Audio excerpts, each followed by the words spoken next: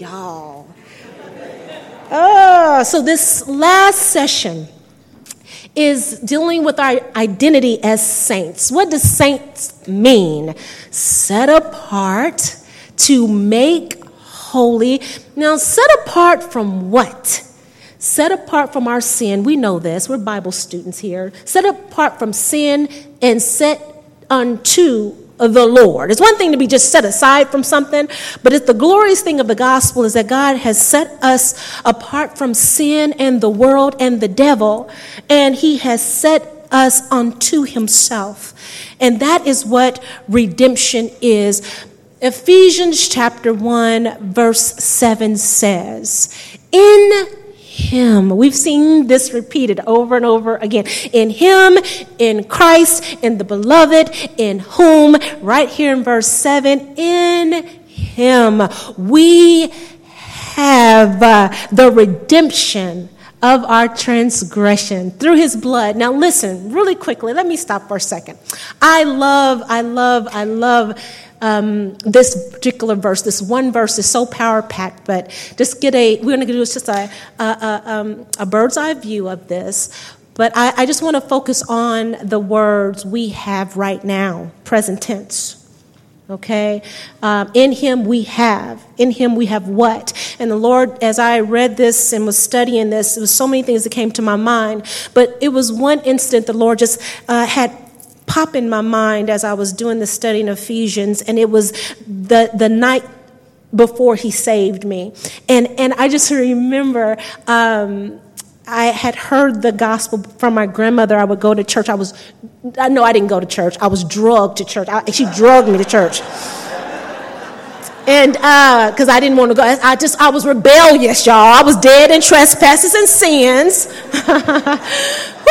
So, but as a young girl, my grandmother, who was my life, I didn't have my father, I told you, and then I was going through some things with my mother, so my grandmother became my mama, and she was my life, and so God used her, the Lord used her to take me under her wings at a young age, and she drugged me to church. So there I heard the seeds of the Gospels.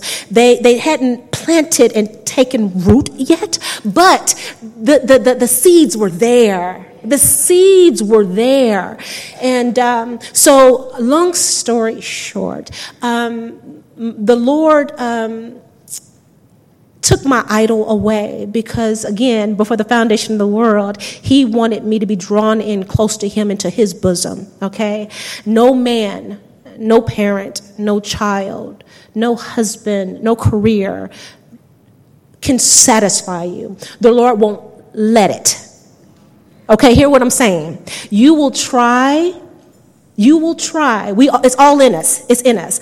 I want to find my identity as a good mama. I wanted to be the best mama ever. I wanted to be the most godliest wife ever. I wanted to be the sweetest and most loving and caring pastor's wife. I wanted to be the bestest friend. I wanted to be all of that.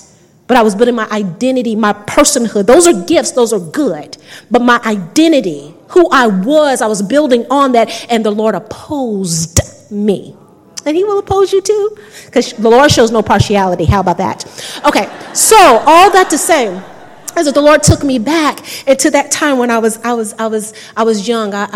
He gave me my grandmother. There was a purpose and a reason why he gave me my grandmother, because he wanted her to drag me to church and hear the gospel. And then one day I got a phone call. I was so close to my grandmother. I got that phone call, and my mom got the phone call, and we were heading to the hospital. And I remember I had never prayed to God or Jesus before, but I heard about the man on Calvary. I heard about the God who created all these things by being drugged to church. But I was in the back seat of the car when my mother was driving, and I knew my grandmother was in the hospital, and everyone's face was looking worried. And I was about 14 years old, and I remember this day like it was just yesterday. And I remember for the first time in my life, I prayed, y'all. I prayed, and I remember I prayed to the Lord, and I said, Lord, Jesus, you're the one that my grandmother talks to. Jesus, my grandmother is in the hospital. I don't know what's going on with her, but if you spare her life,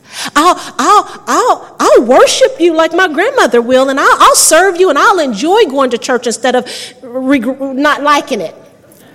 And I remember, and I was crying because I was scared. I was scared, and I was just crying out to the God of my grandmother, please, please, please, save my grandmother. Please she's all I got. Please don't let her go. She's all I got. She's the only one that really loves me unconditionally. Don't do it. If you don't take her, I'll serve you. But if you do. I was 14 years old, y'all. I remember this. I said, but if you do, I will never talk to you again. And my little 14-year-old, I will never talk to you again. I won't serve you. I won't love you. I won't nothing. And I remember getting to the hospital, and I saw all my family members on the floor crying and hollering, and I knew that my grandmother was gone.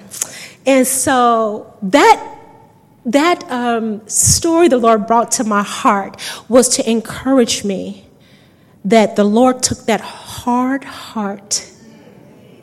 Listen to me. That hard heart that grew up from 14 to 21 until he saved me. And I filled in so much depravity and wickedness to try to fill the voids in my heart. I exposed myself to so many things. And the Lord saw it all.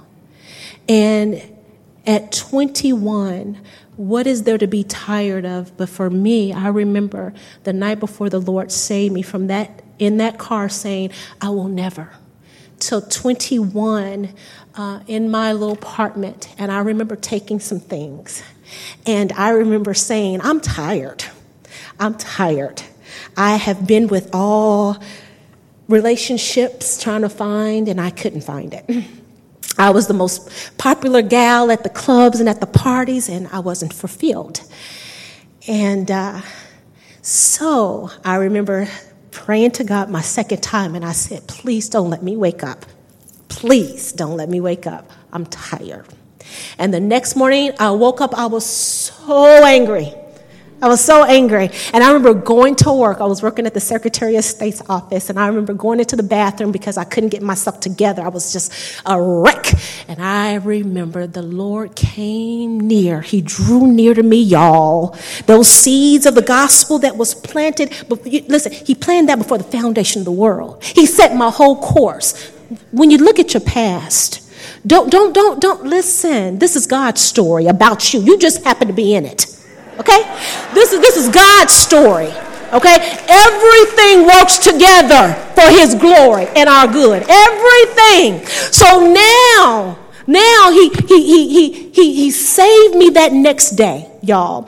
And so everything that happens from then till now, I believe, because the Bible says he's worthy, he's a good God, he's a keeping God, but then he took me along through my experience to be able to see for myself, not through the lens of my grandmother, but me, myself, that he's a merciful Savior, he's a merciful Redeemer, he's a patient God, he's a long-suffering Savior.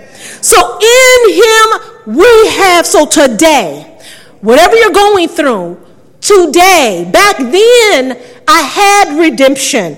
Through his blood, he saved me. Now sanctifying, I have today his redemption, which covers all of your transgressions, all of your sins, if you are in Christ Jesus. Now, listen, I have to preference this because a lot of us have raised up in the church. And I ain't got much time. And I'm getting on the plane. So if you're mad, listen, I love y'all. But the reality of it is that I just want us to be sure today that there's someone in this audience that you may have been for years, for 20, 30 years you've been going to church and it's your religious duty. And then there's some other ones that you're younger and you're kind of on the fence. You don't know. You think you're a believer and you don't know. I want to encourage you that it's a terrifying thing to fall into the hands of the living God. It's a terrifying thing. When the Bible says that God so loved you, that he sent his only begotten Son, that whoever shall believe in him shall not perish but have eternal, everlasting life.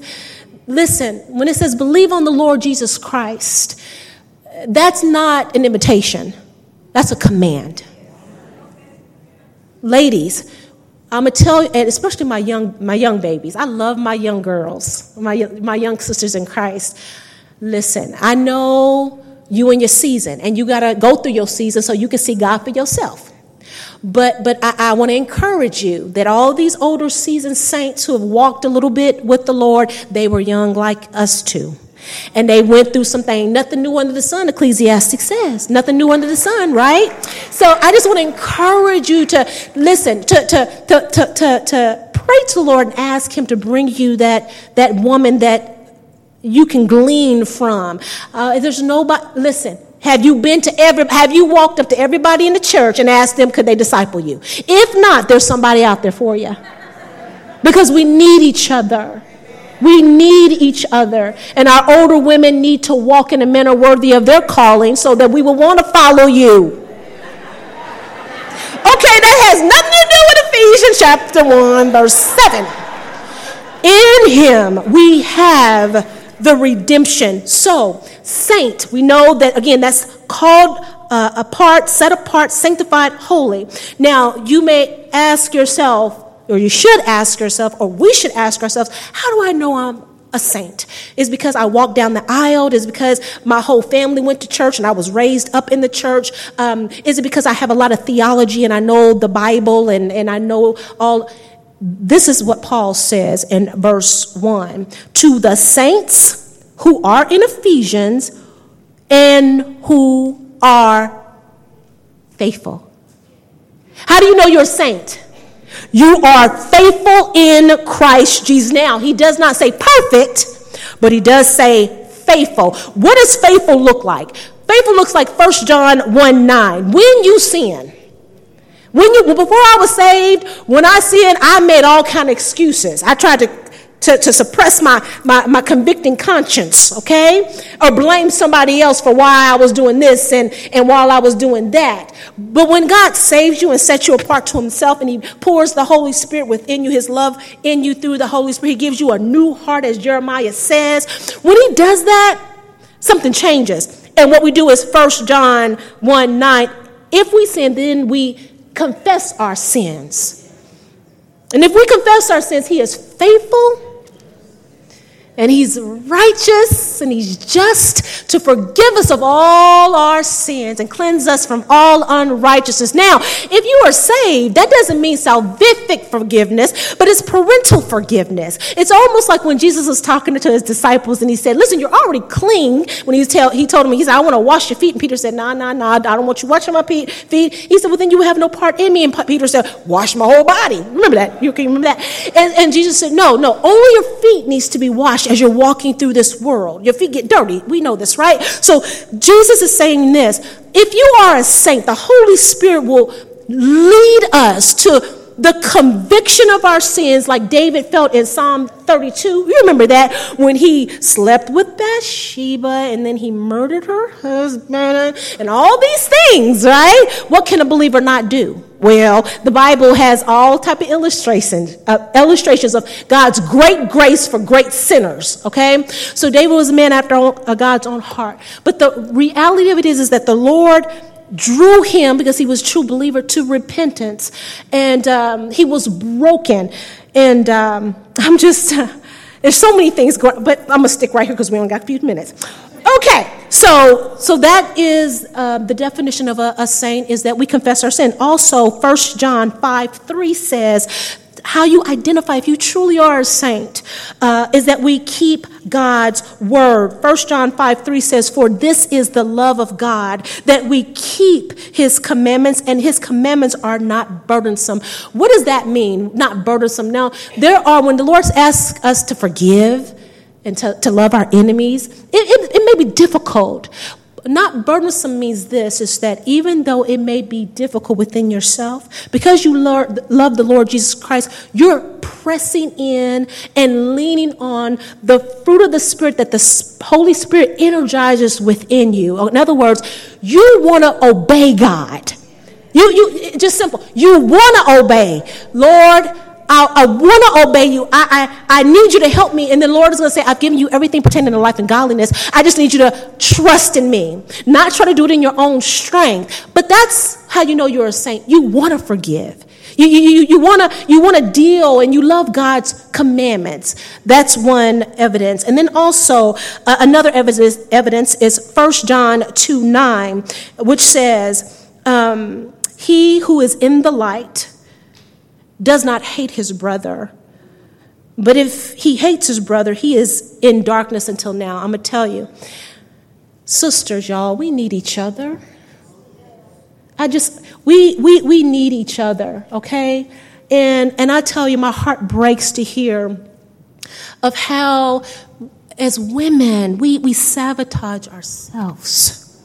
We sabotage ourselves. The Lord preordained and destined all those who are saved in here to be his children, to be brought into his home. And every woman in here has a spiritual gift. Every woman in here has been filled with the Holy Spirit and set aside to God for the upbuilding of the body, the church, his bride. And we sabotage the blessings that God would have for us by slandering one another and gossiping about one another and not building one another up. The world outside is already trying to devour us. They're trying to devour us, and guess what? We helping them. If anything, this should be our sanctuary of encouragement. A woman should be able to share her heart and not feel as though that you're going to betray that heart of hers. Okay, again, I only got a few. I must stay right here on this right here.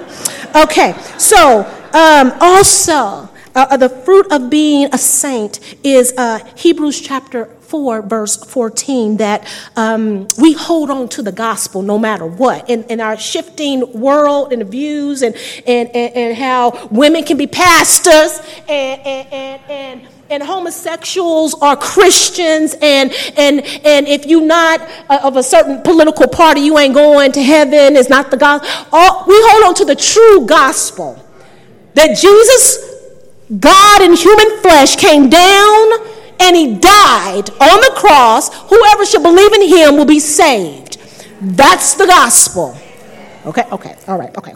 So we hold on to the gospel, and so Hebrews 4:14 says, seeing then that we have a great high priest who has passed through the heavens, Jesus, the Son of God, let us hold fast to our confession. The gospel, y'all, the gospel. So we're going to see, I'm just going to kind of bring it in, dealing with redemption, and Jesus being our kinsman redeemer. Now, we all know the story of Ruth and Boaz, and a lot of, we joke as women and we say, well, I'm waiting for my Boaz and all of that and all that. Now, praise the Lord. It's a gift, and it's a shadow though. That story, we know this. It's a shadow of the perfect Redeemer, the perfect husband, and because every true saint of the Lord who loves the Lord Jesus Christ and who's striving every day to walk in the Spirit for the glory of God, who is married, knows, for me, I love me some Victor Scholar. Okay? And anybody who knows me knows I love me some Victor Scholar, but I'm going to tell you one thing. All I'm going to say is this. I have learned and grown through my Christian walk and realized that even though my husband tries to meet needs and he tries to be there for me and he prays for me, there are sometimes I cannot even articulate how I'm feeling. So therefore, how can he help me? He's a shadow. He's not something I'm supposed to put my identity in and my self-worth in. He's a gift. He's a gift that God gave me as a companion, but not as my little God. So even those who are looking for a Boaz, remember that you're looking for a gift from God, a companion, not to take the place, because God sees our hearts. And he's a jealous God, and he will not allow anything to take his place. So the shadow, Boaz, finds Ruth. Now, I love this. I love how the Lord, how he systematically puts things. He knows exactly what he's doing. And we know with Ruth that in Genesis chapter 19, we get the background of her heritage, her ancestors. Yeah, that. And so to encourage your heart, I know for some of us women, we struggle with our identity because of where we came from. We get ashamed of where we came from. Everybody didn't grow up in a Christian home.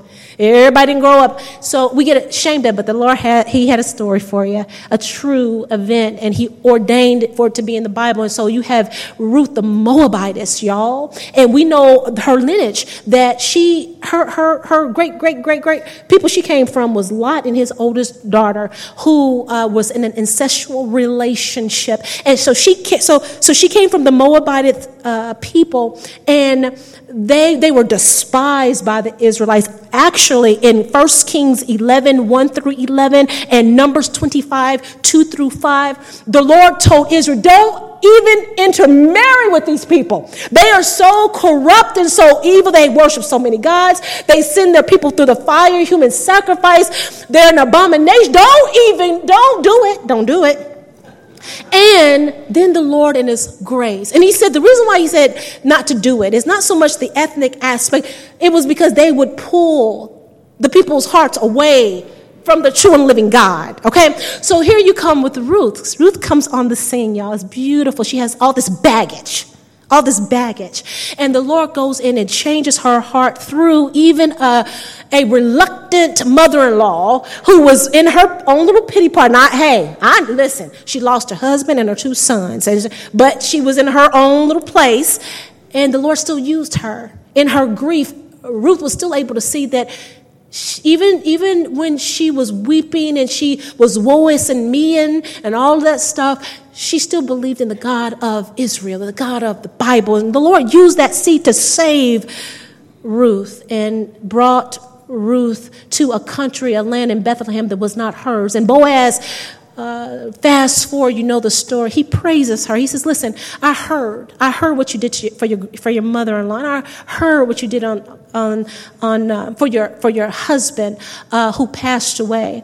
I know what it was to come to a land that's not your own. You did that. You left your own homeland and all that pagan activity in your mom and daddy's house. And you came to a people who did not even know you. It was all new to you. And then I love this part where he says, and you came and you found shelter under the wings of the Lord. And so that was her transformation. That was her salvation. She came, and it just wasn't Naomi, and it just wasn't her husband. It just wasn't coming. But she came and she found shelter under the wings of the Lord. And the Lord indeed is He's our kinsman. Woo! He's our kinsman redeemer, y'all. Galatians chapter 4 says this, but when the fullness of time, the appointed time, I love that in the Bible. But when the fullness of time came, God sent forth his son, born of a woman, born under the law, so that he might redeem those who were under the law, that we might receive the adoption as sons and daughters. Just like Ruth, we were, as Ephesians, if you go read through those 6 chapters of Ephesians, Ephesians says that we were aliens and strangers, that we were outside of the covenant. We had no hope. We were without God in the world, right? We were just like a Ruth. And Jesus became our kinsman redeemer at the appointed time, y'all. At the appointed time, he became our kinsman redeemer. And redeem means that, again, he paid a price to pull us out of bondage and slavery, the penalty of sin and the power of sin. Indeed, he is our kinsman redeemer. Therefore, Romans 6 through 7 says, knowing this, because we've been redeemed, this is what a saint is, y'all. I'm talking to myself. Knowing this, we died with Christ and was raised up with Christ, that our old self was crucified with him in order that, for the purpose, that our body of sin might be done away with, so that, the purpose, we would no longer be slaves. He redeemed us out of the marketplace of slavery, y'all, so that we would no longer be slaves to sin. Verse 7, for he who has died is free from sin. Verse 12, therefore do not let sin reign in your mortal body. Now, I love those, therefore do not.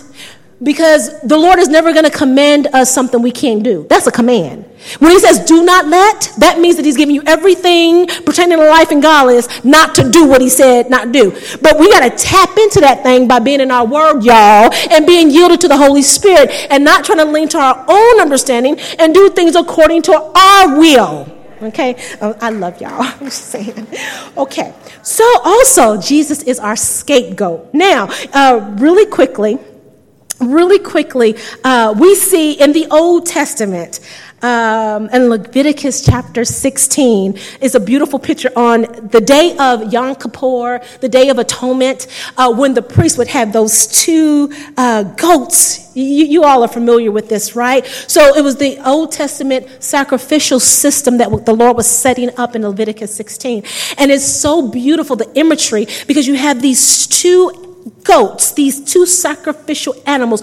One was for a sin offering, and one was a redemption. And so with the sin offering, that first goat was taken and placed before the Lord and consecrated, and it was slaughtered. It was slaughtered on the altar. And then it's so wonderful, the imagery again, the high priest would then enter into the Holy of Holies and sprinkle that blood of the first sacrifice on the mercy seat. Okay, we're going to come back to that mercy seat. This is all, because it's all a shadow. It's all a picture. And we're going to see the substance is only in Jesus Christ. In him, we have redemption. Okay, so you have that first one was slaughter. Then that second one, the priest would go and he would lay his hands on that second goat. Y'all know this. Lay his hand on that second goat. And it was a symbol of him taking all of the sins of the children of Israel and placing it on the head of that goat. And then they had a man, y'all, that would take up that goat and then take him way out into the wilderness where he could never, ever return, showing that this is how the Lord Jesus Christ is our scapegoat, is that he was slaughtered. Isaiah 53, the Lord was pleased to crush him. He bore our griefs, our pain on that cross. He was slaughtered. He was our sacrificial lamb. He was slaughtered. And then his death also took away our sins. They can never return. Therefore, there's now no condemnation for those who are in Christ Jesus. The condemnation is no, because Jesus took away. It can never, ever return. Y'all, that's some good news. That's some good news, y'all.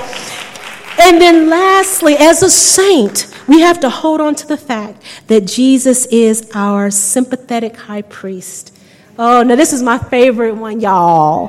Hebrews chapter 4, verses 14 through 16 says, Seeing then that we have this great high priest who has entered into the heavens, Jesus, the Son of God.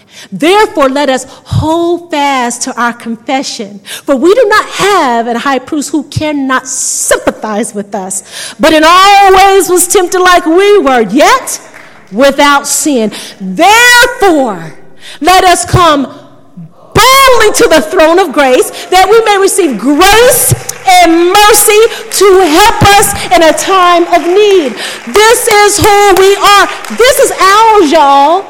The world don't got this, but this is the gifts that God has given us. In him, we have the redemption. I was here a few weeks ago, visiting, and my gracious host, Mrs. Felix, took me to her home, and she fed me so well. Barbecue was just greasy. We just had a good time. Anywho, that's beside the point. She took me into her room where her grand piano was, and we sat around there, and she played some beautiful hymns to me, and it blessed my soul. And we had a good time of just worship and fellowship. And when I think about Jesus as my sympathetic high priest, I think of the concept, and many music lovers may know this, but it's called sympathetic resonance, sympathetic vibration, or sympathetic resonance. And what that means is this, Sister Felix, when you were playing that piano, let me tell you something. In that room, if you have two pianos, one over here and one over here, and if someone walks into that room and plays the high C note on that one piano, do you know the sympathetic resonance is that the other piano, though it's never been touched, will vibrate that sound out into the room? Jesus is our sympathetic high priest, y'all, that whatever touches us here on this earth, he came down so that he could put on flesh, that he can sympathize and feel everything that I'm going through. When I am touched with affliction, when things don't go the way that I thought they were going to go, when my feelings, my little feelings are hurt, when things are just bothering me, and I can't articulate it to my husband or to my friend, I have a sympathetic high priest in the heavenly places who I don't have to tell him anything. He knows all about it because he feels it in his body, y'all. That's who you are. Listen, when you go back into real life, you got to remind yourself of who you really are. You are a child of God. He chose you before the foundation of the world. He chose you to himself. He didn't choose you to be a slave. He chose you to be adopted daughter, all according to the praise of the glory of his grace. And you are redeemed saint, y'all. That's who we are. Listen, even if you don't feel like it, it's because of the redemption of Jesus Christ. You are what you are. Like Paul said, I am what I am. I know I don't look like it, but I am what I am because of the blood of Jesus Christ. This is who we are, y'all. And we should celebrate this. Even through our tears. Because the Bible tells me in Revelation that one day he's going to dry up all those tears. He's going to dry up all those tears. But all those tears have a purpose to conform me to the image of Christ Jesus. Don't despise the chastening hand of the Lord. Don't despise your trial. Rejoice. Be thankful, not for the trial, but who's over the trial. He's in control. He's going to work it all together for our good and his glory. Amen, y'all. Amen.